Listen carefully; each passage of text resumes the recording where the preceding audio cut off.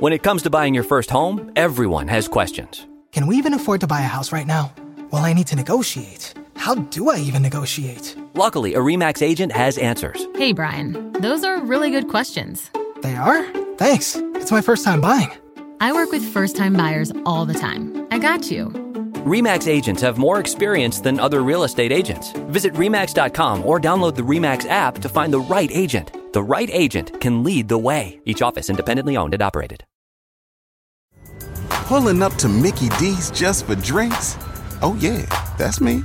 Nothing extra, just perfection and a straw. Coming in hot for the coldest cups on the block. Because there are drinks. Then there are drinks from McDonald's. Mix things up with any size lemonade or sweet tea for $1.49. Perfect with our classic fries. Price and participation may vary. Cannot be combined with any other offer. Ba-da-ba-ba-ba.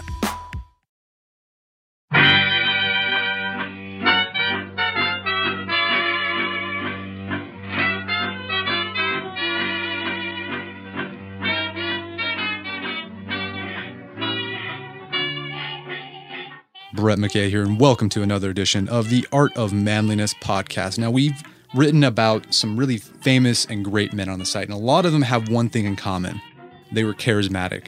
Napoleon, Theodore Roosevelt, Alexander the Great, Socrates, Jesus, they all had charisma in spades. People wanted to be near them because they gave off some sort of aura that made people feel good about themselves. Is this charisma, this ability, is it innate, or is it something you're born with, or is it something you can develop intentionally? Well, our guest today has written a book and said that the whole idea that charisma is some sort of magical innate thing you're born with is a myth. Her name is Olivia Fox, and she is the author of the book, The Charisma Myth, How Anyone Can Master the Art and Science of Personal Magnetism. In our discussion today, Olivia and I discuss what it means to be charismatic. What are the things, the attributes you need to be a charismatic person? How you can use that to improve your business life, your love life. It's a really fascinating discussion. I think you're going to get a lot out of it. So stay tuned.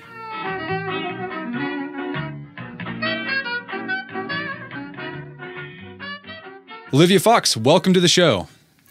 Hi, Brett. It's a pleasure. Okay, so you are a charisma expert. That's what it says on your webpage. How does one become a charisma expert? Because I thought it was just sort of that's like being an expert in alchemy or something like that. So how did this happen? Personal desperation, which is often a great motivator. I was very much socially awkward. Actually, you could probably say completely socially inept until my late teens. And that was a moment at which I realized I had two choices. Either I exiled myself to a desert island, which is still an attractive option on occasion, or I learned how to make this whole human thing work. And that's where I started. So just out of need, you were an awkward teenager. I was, yes, and in many respects, I still am a diehard introvert, and the desert island option is one that I often long for after an intense, let's say, series of speeches. Okay, I understand that feeling. I've had that as well. All right, so your book is called The Charisma Myth. So what's the myth of charisma? The myth essentially sums up the book in one sentence. Charisma is not innate. It can be learned, and here's how. And I think that one of the reasons that we assume that charisma is innate is because it's a learned behavior that is learned at such a young age that that by the time we reach adulthood, which is usually when we start observing the charismatic ones, it looks as if they've always had it. Whereas in fact, it's a bit like walking. You learn how to walk by modeling others' behavior, and you fall a lot, and eventually you can do it. Well, and for some people, really in their sleep. Charisma is the same way. It just so happens that some people started modeling early and others simply didn't. Interesting. So it's not innate. So, okay, well, here's a question I have. I'm a parent. How do I know if my kid's going to be charismatic? Can you tell, I have a son that's almost 4. Can I tell right now if he's going to be, next Bill Clinton? Well, you've got a couple of predictors. And the strongest predictor is, are you or is your partner charismatic? Okay. I'm not sure about that. And then you can look at how they interact. And we're going to talk about the core components of charisma, and you can actually start seeing them early on.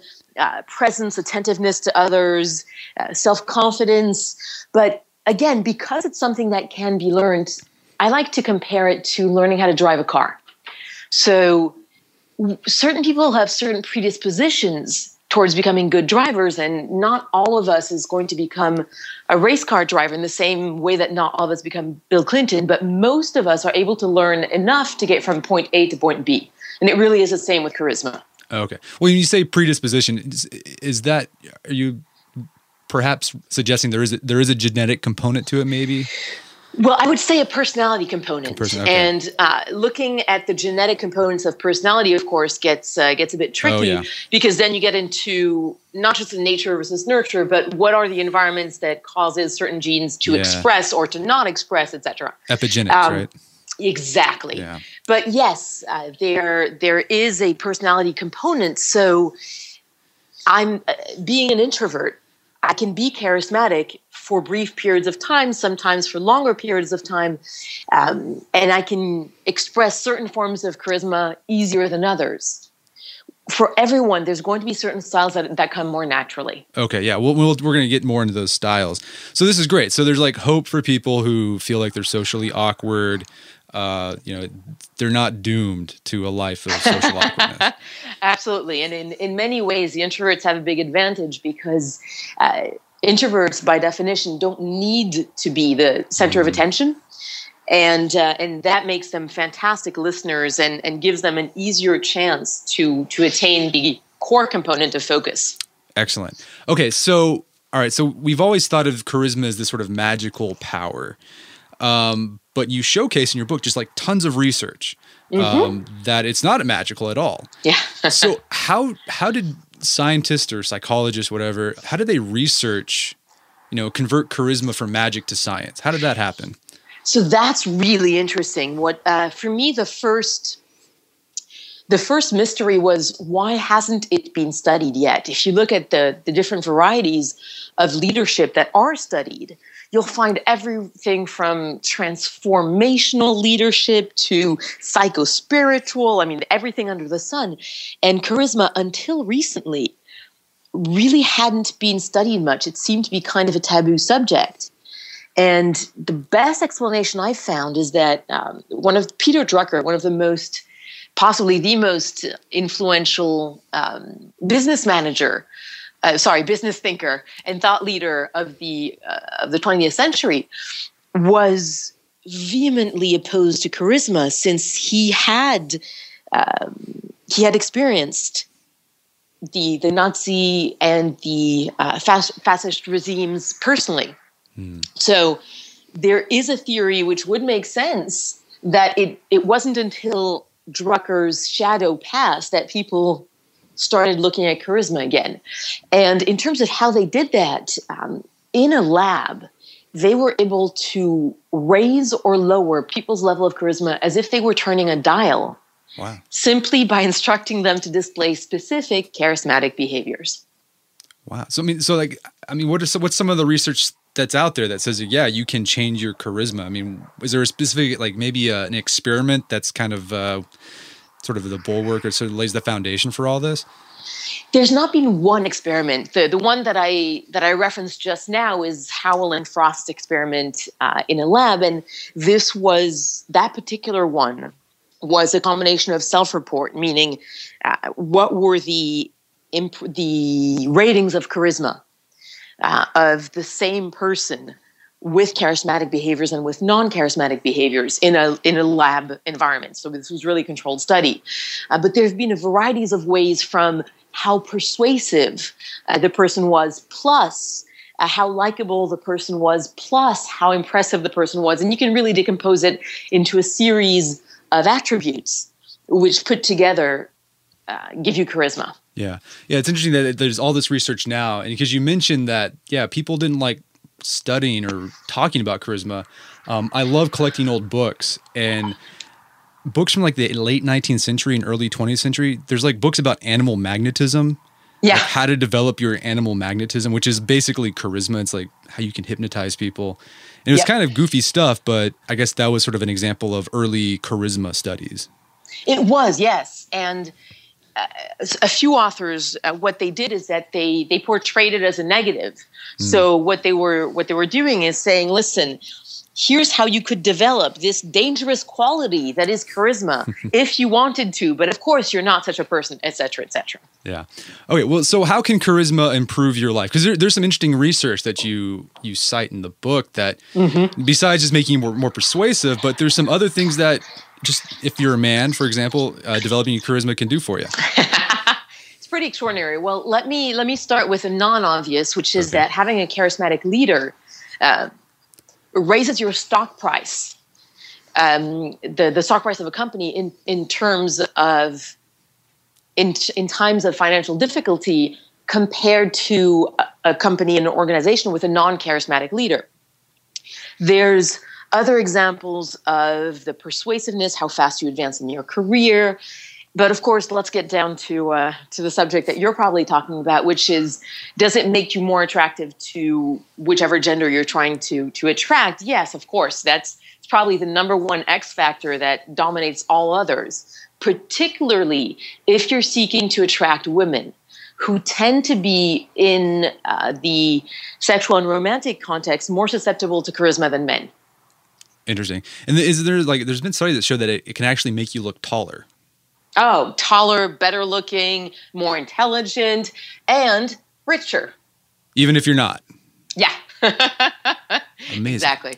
Well, I'm curious about that bit about companies that do well with a charismatic leader. I mean, couldn't that actually bite him in the butt? Because you can just have a charismatic leader, but the guy is doing nothing for the company. Right. Charisma is a big problem in the sense that it's like any other tool. A knife can be used to heal or to hurt in the hands of a criminal or in the hands of a surgeon. It's the same tool. It's a knife. The very same with charisma. Let's say that you've got a Save the World organization. Having a charismatic leader at the helm of that can be a tremendous benefit to the world. Most dictators are incredibly charismatic. Yeah. Yeah, I think, who was it that wrote Good to Great? Who's that guy? Jim Collins. Yeah, he talks about that, Jim doesn't like charisma. Yeah, he doesn't like charisma. He's like the drucker. He boring guys do better for the company in the long run. Yeah. And he might be right, because charisma really lets you get away with a lot, because it makes people want to do whatever you want them to do. And that could be a good thing. So an example of a CEO who had lots of charisma you talk about is Steve Jobs. Obviously, yes. He would be one of our paragons of charisma. But again, what's really interesting is that for Jobs, his charisma was 100% learned. And I don't think it's up anymore, but I used to have on my blog a analysis of Jobs learning charisma from 1984 to 2011 with a point-by-point example with each of the videos where you can see him progressively learning each of the charisma components. And of course, with the 2011 version, when you compare directly with the 1984, it's hard to believe it's the same guy. Wow. All right. So there's hope for everyone then. Okay. There really is, yes. Could do that. Okay, great. So let's get sort of the nitty gritty, because I'm sure everyone's listening. Okay, this is great. I want to be more charismatic. How do I do it? So you argue that there are 3 pillars of charisma. We've actually written about this on our website. Your book inspired a series of posts. Thank you. So what are those 3 pillars for the folks who haven't read that post or seen your book? Well, shame on them, and I think they should go to both your and my website to catch up on that. Yeah. Presence, power, and warmth. So what they mean, if you think about someone describing their experience with a highly charismatic person, you'll often hear them talk about what an incredible presence that person has, whoever it is, from Condi Rice to Bill Clinton. And what presence is literally the ability to stay present moment by moment with whatever is happening and not let your mind wander. And the reason this is so critical is that if you've ever been in a conversation where only half your mind is present and the other half is thinking about something else, there's a high chance that your eyes will glaze over and your reactions will be a split second delayed. And people will catch that on a subconscious level. And it will give them, it's called an incongruence in technical terms, and it will give them the feeling that something's not quite right. So lack of presence, not being fully present in the conversation, in the interaction, presence is kind of the foundation. If you don't have that, everything else falls apart. So then there's power and warmth. Yeah, so power, I want to really clarify that power is not actual physical power. It's not the power to command an army. It doesn't relate to the actual power you wield, rather the perception that we get of your ability to impact the world around you. And there are a variety of signals that we look to get that. And of course, all the accoutrements, French is my native language, so I'll always have trouble saying French words with an American accent, but all the little signals around a person that can symbolize power and status, and social status, a lot of intelligence, whatever it might be. But the biggest determinant is the perceived level of self-confidence. And the reason for that is that it's a heuristic. Like many other things, our brain uses a shortcut to determine power. And if you project self-confidence, the other person will assume that you actually have something to be confident about. Gotcha. So, I mean, I thought what I was struck by, though, about power, and we wrote about it, I surprisingly got a lot of pushback on it. Because well, it's just like people are like, this is, if you're trying to like display power, you're trying to be like a douchebag, you're trying to be domineering. I was kind of surprised that people were kind of uncomfortable displaying power. Well, let me put it this way. A lot of people are uncomfortable with the idea of trying to display power or confidence and then being found out. To the fact that they actually don't have any. And so you'll get a lot of pushback about that. But just to be clear, there's a difference between confidence and arrogance. And I'm very clear that what you want to focus is the confidence. What you want to display is the confidence, not the arrogance. And the difference really will show up in minute areas in your body language. So let's say that if your head is tilted up too far, there's a chance that you will come across as the classic expression, looking down your nose at someone, comes from the fact that when we are contemptuous, we really do lift up our noses as if the other person stinks.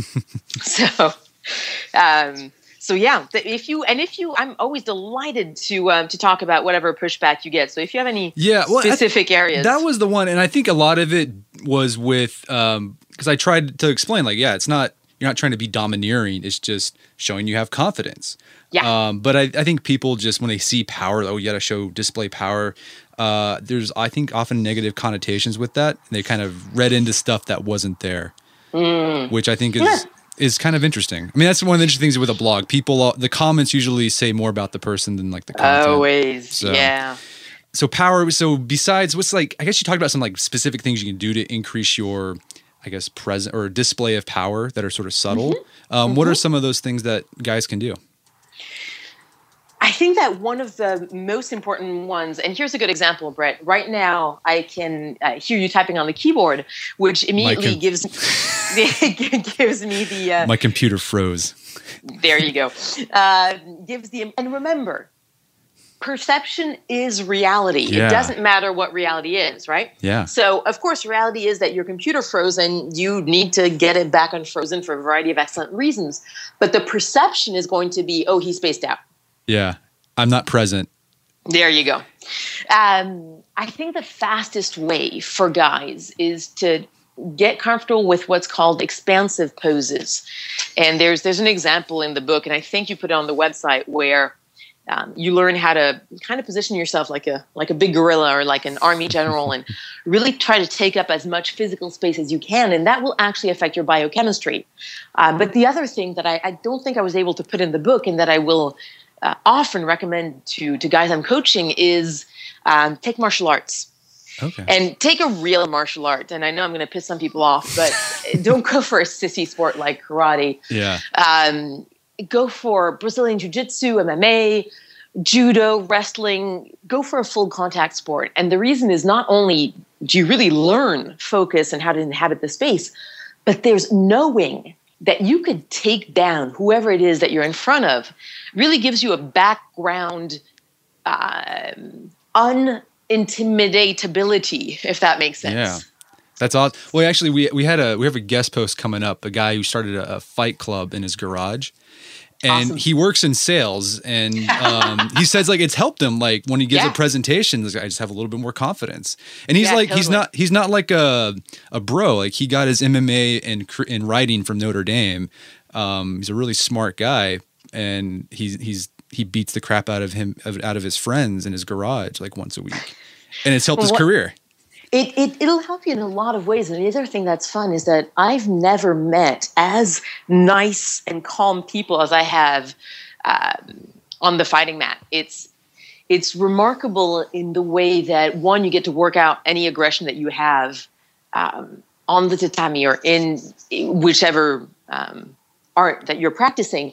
And two, the really mean guys often get weeded out. The other thing that I would very much recommend, and this one hits all three areas of presence, power, and warmth, is improv.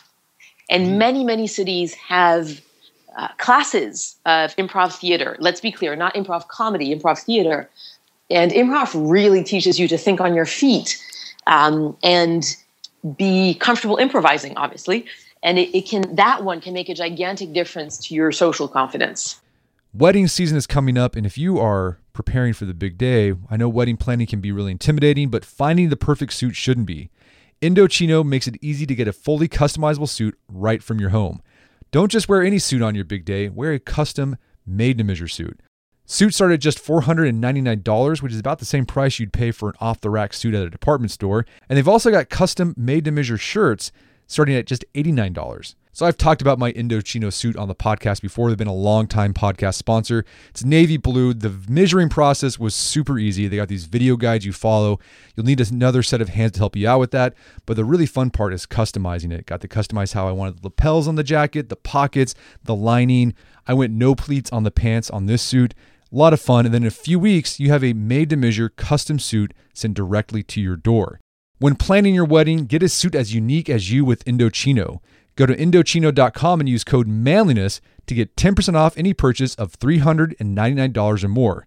That's INDOCHINO.com, promo code manliness. Did you know Fast Growing Trees is the biggest online nursery in the U.S. with more than 10,000 different kinds of plants and over 2 million happy customers in the United States? You can grow lemon, avocado, olive, or fig trees inside your home on top of the wide variety of houseplants available. Fast Growing Trees makes it easy to order online, and your plants are shipped directly to your door in 1 to 2 days. And along with their 30-day Alive and Thrive guarantee, they offer a free plant consultation forever. So I use Fast Growing Trees to order not an indoor tree, but an outdoor tree. There is an oak tree that was in our front yard that died a few years ago due to heat stress. Had to cut it down. There's been a blank spot that I wanted to put another tree there. I wanted a maple tree that turned bright red during the fall. And I went on Fast Growing Trees, found the tree that fit the criteria that I was looking for. Turns bright red. It's a maple tree that turns bright red in the fall. So if you want to try Fast Growing Trees, right now they have some of the best deals online, like up to half off on select plants. And listeners to our show get an additional 15% off their first purchase when they use code manliness at checkout. That's an additional 15% off at fastgrowingtrees.com using code manliness at checkout. Fastgrowingtrees.com, code manliness. Offers valid for a limited time. Terms and conditions may apply. Daylight saving time is starting up again. The goal of this is to give us more daylight from March through November. By setting our clocks forward, it may feel like there are more hours in the day, but if you're hiring, it doesn't necessarily help you find qualified candidates for your roles any sooner. There is only one way to do that: ZipRecruiter. And right now you can try it for free at ZipRecruiter.com/manliness. ZipRecruiter works around the clock to help you find qualified candidates. Once you post your job on ZipRecruiter, they send it to 100 plus job sites so you can reach more of the right people. ZipRecruiter's smart technology also quickly scans thousands of resumes to identify people whose skills and experience match your job. Spring forward with a new hiring partner, ZipRecruiter, and find top talent sooner. See why 4 out of 5 employers who post a job on ZipRecruiter get a quality candidate within the first day. Just go to this exclusive web address to try ZipRecruiter for free. ZipRecruiter.com/manliness. Once again, that's ZipRecruiter.com/manliness. ZipRecruiter, the smartest way to hire. Picture that thing you've always wanted to learn. All right, you got that in your head? Now picture learning it from the person who's literally the best at it in the world. That's what you get with Masterclass. This year, learn from the best to become your best with Masterclass. Masterclass offers over 180 world-class instructors, and many of these instructors are former AOM podcast guests. You can learn negotiation from Chris Voss, leadership skills from Jocko Willink, how to master your habits with James Clear. Plus, every new membership comes with a 30-day money-back guarantee, so there's no risk. So recently I went through the masterclass on negotiation with Chris Voss. A lot of useful information in there. Talked about the value of no in a negotiation, how to use your body language and speech patterns to get your best out of a negotiation. Very well done. I really enjoyed it and got a lot out of it.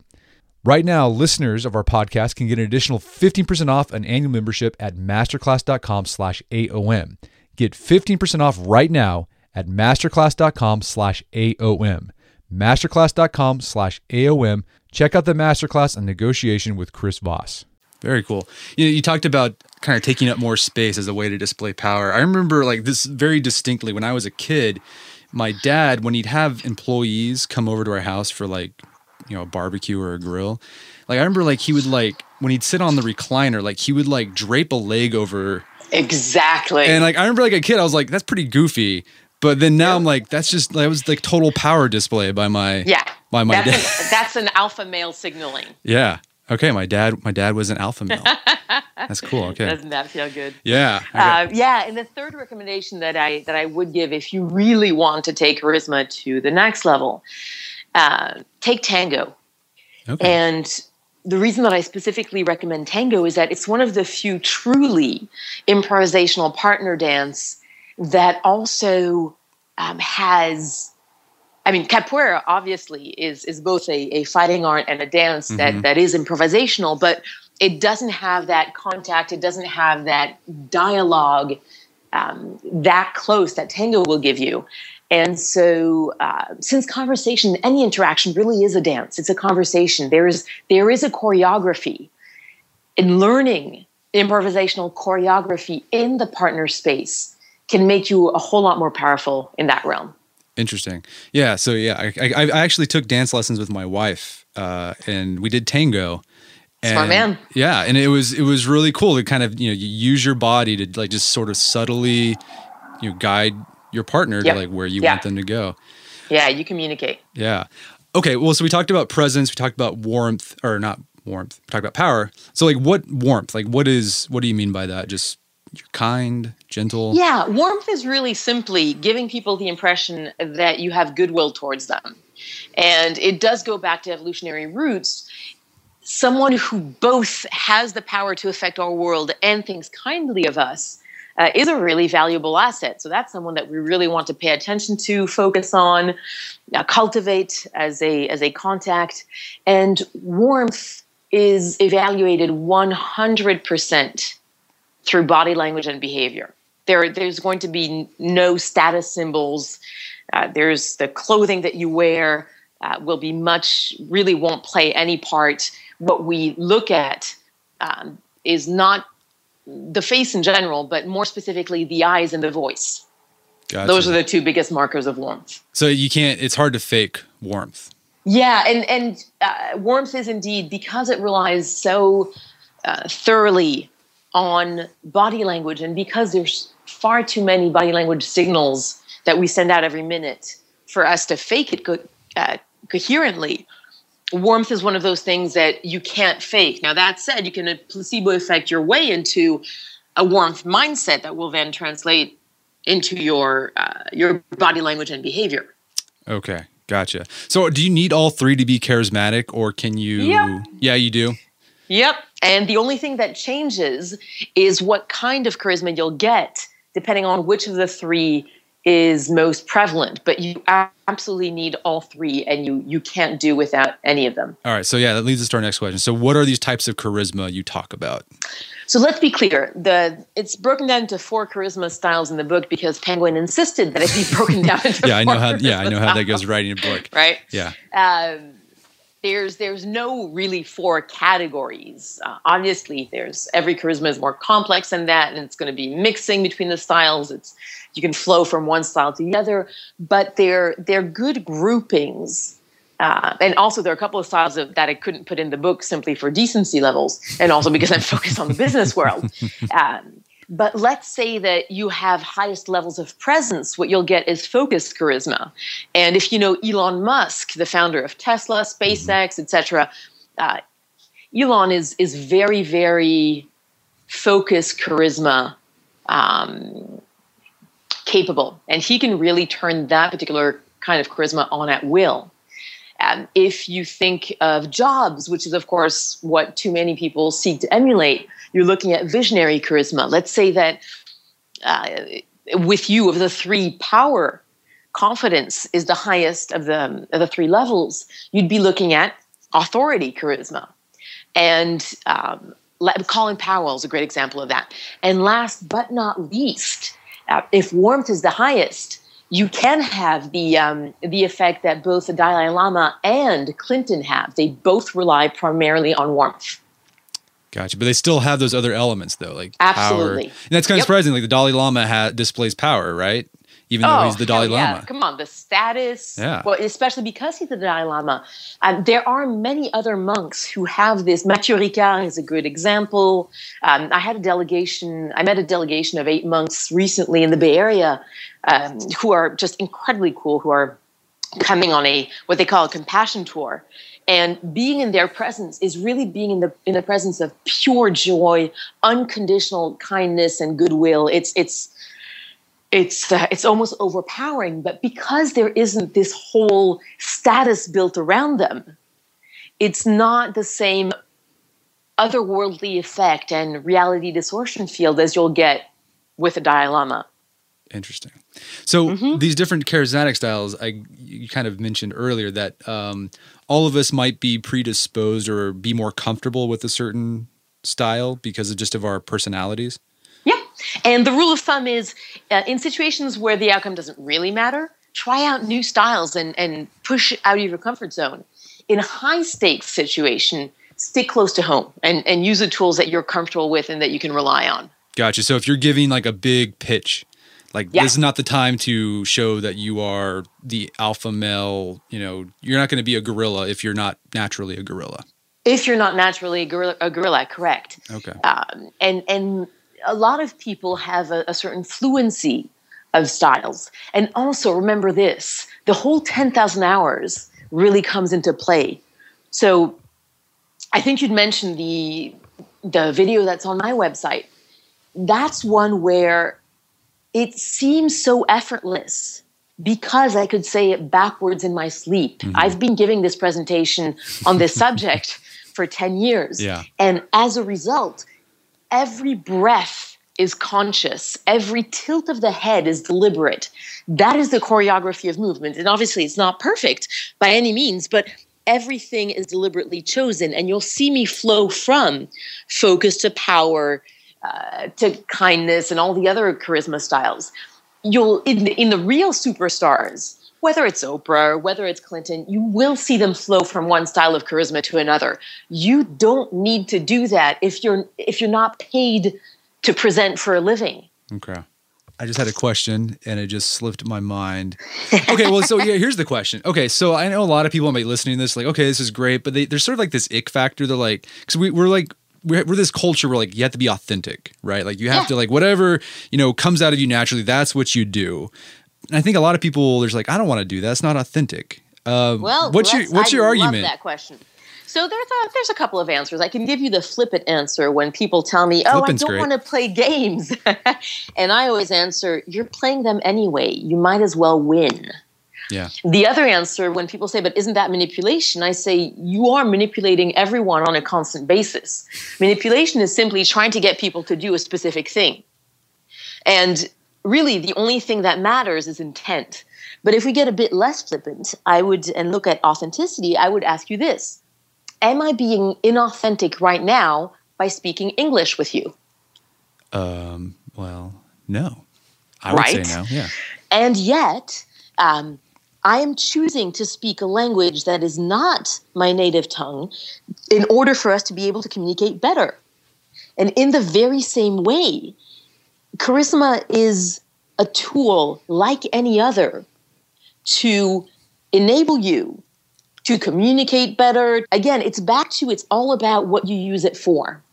And so charisma is a tool in the same sense that if a plumber comes to fix a leak, is he better off with having one single tool, or is he better off with having 16 of them? You need multiple tools.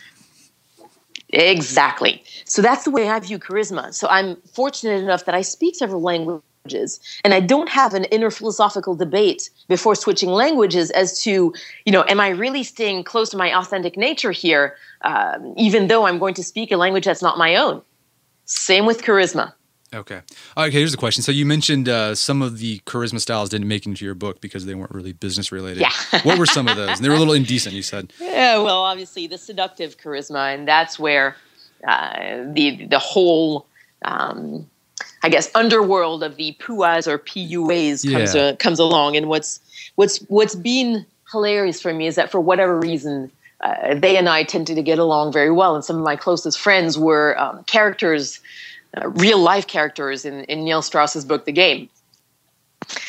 So superstar charisma is one that you can absolutely learn. And I don't know if you offer those kind of programs, but I know that the guys at The Art of Charm do. I know that there's a couple of really good programs to learn seductive charisma. So, are they like some of the stuff that they like put out there, like in the PUA community? Some of it just seems like, okay, this is sort of like woo-woo stuff, but is it actually? Some of it is complete horse. And a lot of the good stuff is really plagiarizing Cialdini's work. Robert Cialdini is kind of the granddad of this entire field of influence. And so a lot of the more credible stuff is plagiarizing Cialdini without obviously giving attribution. But that said, there are some of those programs that package extremely neatly. And I saw Neil. I flew down. Neil gives seminars for what is called, I think, The Society. Yeah. Right. And I flew down to speak at one of his seminars, and so I saw the rest of it. And his neuroscience is right on target. And he's obviously focused on seduction charisma. And if you look at someone like him, it's really solid and it works. Interesting. So, like, what sort of charisma? I guess the three pillars when you're trying to do seductive charisma, would you focus on? All three. All three? Sorry. Yeah. All three. Okay. Neil might tell you that you focus more on confidence, but the real answer, actually, to tell you the truth, is it depends where you're starting from. Okay. If you already are emanating so much confidence that you come across as borderline insufferable, you are genuinely going to turn off a lot of people. Cocky funny only goes so far. Yeah, that's the common trope, right? Like, you got to be cocky funny. Yeah, and it'll work for the first 5 minutes, but if you try cocky funny on me, I'll enjoy it for, 5-10 minutes, and then I'm like, all right, do you actually have depth there? Because if you don't, I'm out. So you really have to have the ability to show all three. Okay. So what is seductive charisma look like? I mean, I kind of get warmth, sort of authoritative charisma. I understand what would seductive charisma look like? Seductive charisma is more felt than it is seen. So let's distinguish between two. Superstar charisma. Think Marilyn Monroe. Marilyn Monroe could turn that charisma on, and my book starts with a story about that, where she could consciously turn on her superstar charisma, and the world stopped around her. That's a charisma that's visible at 10 paces. Seduction charisma is really all about your target. If you are able to make your target feel attracted to you, if you're able to create that slight otherworldly feel that the two of you are in your little universe and that she or he is completely enraptured by you, that's seduction charisma. It's less about what it looks like and more about how it feels to the target. Got you. Yeah, I read a book not too long ago called Swoon about like lady killers, basically. Yeah. And one of them, kind of surprising one, was like Lord Byron. Well, everyone knows Lord Byron was a womanizer. Yeah. But like the thing was, like, he wasn't a very attractive guy. Like, he had a club foot, really not. But he was still able to, like, these women just flocked to him. They wanted to be near him. So he had seductive charisma. He very much had, yes. Okay. Yes. That's interesting. And again, the type of seductive charisma will really need to be tailored to your target. And so let's talk about Neil's book, The Game. There's a lot of criticism about all the elements that the book is missing. And yes, there are a lot, but keep in mind that if I remember correctly, the book originally was 700 pages. So he had to cut a hell of a lot. Every target will need a tiny variation, or actually a huge variation. If you're looking specifically at creating seduction charisma, and if you were trying to seduce me, or if you're trying to seduce another woman, we would react to completely different elements. And for some women, because of genetics, upbringing, culture, personality, whatever, let's say that one of them will love. So for them, go cocky, funny all the way, and actually go the whole negging route, etc., and that'll work. For others, they're going to want to see what level of self-awareness you have, what depth can you go to. And if you can't show that, you've lost them. And there's no way you can get them back.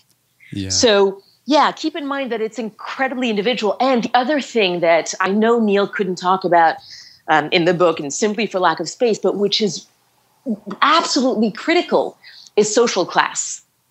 So that's kind of a taboo subject in this country. Mm-hmm. But social class... And social class is not money, but really, what are the strata of social class? That actually will greatly affect your ability to take a girl home if that's what you're looking for. Yeah. I've been reading. I'm actually working on a series about men and status. Oh, excellent. And it's surprising. Like, some of the research is really surprising that's out there. It's kind of counterintuitive. And yeah, I think one of the problems I see with like the whole PUA community, like, I understand there's guys that like they need that. They're just like they're awkward. Mm-hmm. They need that, and I feel like a lot of times they just use it as sort of like a one size fits all. Like, they just, okay, take this, and I'm gonna take the same approach with every woman, and then it doesn't work. And they're like, what's going on? It's a great starting point. It's a great confidence booster because, just the relief that you can learn this stuff and knowing that there is a system. So it's a great starting point. But then there are going to be so many individual pitfalls.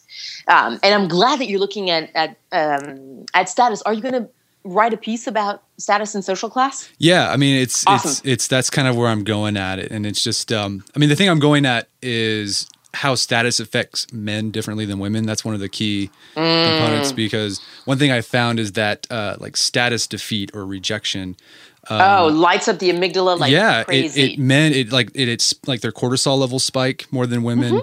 Mm-hmm. It shortens your life. You age faster, you die sooner, and you have a less happy life. Yeah, and kind of the angle I'm going at with it is that today, like, men face constant status defeat because, like, we're so connected, right? You're not only just competing against like the guy in your town or the neighbor, you're competing with like everyone on, like, the rich kids of Instagram. Yep. Like all the bro dudes have blogs that are traveling over the world, and like, that's who you're competing against now. Yeah, it's really, really hard. In the same way, you can make the parallel for women who are facing similar status defeat with impossible physical beauty standards. Yeah. Right. And you look at the death rate amongst teenager, eating disorders amongst women is the leading cause of death amongst American teenagers. It's horrible. Female teenagers. Yeah. It is. So the other thing to look at with status is you have a couple of people who have, Tim Ferriss is one, Leo Babauta, who runs Zen Habits, is another, who advocate media diet. Mm-hmm. And just for your own mental health, for your own confidence, for your own charisma, frankly, it's an incredibly healthy thing to do. Yeah, we had just wrote a post about taking tech Sabbaths. Excellent. Once a week, just turn everything off and get outside, reset the brain. Yeah. All right, so can knowing about charisma like inoculate you from the seductive charms of charismatic people, or is resistance futile? Again, I think it'll depend on what kind of charisma. There are certain levels. Clinton, apparently, I'll always remember this old Republican who'd met Clinton who told me, Bill Clinton, I hated him before I met him. I hated him after I met him. But while I met him, man, I love the man. So that's Clinton. Resistance is futile. I think that it's more a perception of inauthenticity or manipulation for a negative purpose, that will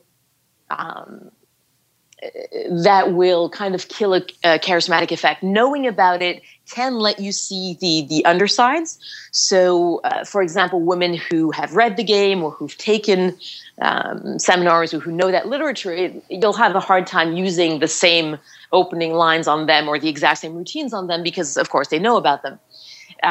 So I'd say, in a sense, a little bit for most forms of charisma, but there are some that will just overpower your brain. Nothing you can do about it. Okay. Yeah. All right. So I wish we could talk more, but I know you have to go. Where can people find out more about your work? Oh, that's easy. AskOlivia.com, like asking a question. That's an awesome domain name. AskOlivia.com. Well, great. Well, Olivia Fox, thank you so much for your time. It's been a pleasure. It's a pleasure. I'll talk to you soon, Brett. Thank you. Take care. Our guest today was Olivia Fox. She is the author of the book, The Charisma Myth, How Anyone Can Master the Art and Science of Personal Magnetism. And you can find that on Amazon.com and bookstores everywhere. And you can also find more about her work at AskOlivia.com. Well, that wraps up another edition of the Art of Manliness podcast. For more manly tips and advice, make sure to check out the Art of Manliness website at artofmanliness.com. And if you enjoy the podcast and you're getting something out of it, I'd really appreciate it if you go to iTunes or to Stitcher or whatever you use to listen to your podcast and give us a review or a rating. That will help us out a lot. So until next time, stay manly. When it comes to listing your home for sale, everyone and their mom has advice. Oh, honey, who's going to want to buy this place? On a cul-de-sac? It's literally a dead end. But for professional advice, a RE/MAX agent actually knows best. Let's start with a neighborhood analysis. I've been seeing lots of buyers looking to move here. RE/MAX is the most trusted name in real estate. Visit RE/MAX.com or download the RE/MAX app to find the right agent. The right agent can lead the way. Based on 2022 BrandSpark American Trust Study. Each office independently owned and operated. Pulling up to Mickey D's just for drinks? Oh yeah, that's me. Nothing extra, just perfection and a straw. Coming in hot for the coldest cups on the block. Because there are drinks. Then there are drinks from McDonald's. Mix things up with any size lemonade or sweet tea for $1.49. Perfect with our classic fries. Price and participation may vary. Cannot be combined with any other offer. Ba-da-ba-ba-ba.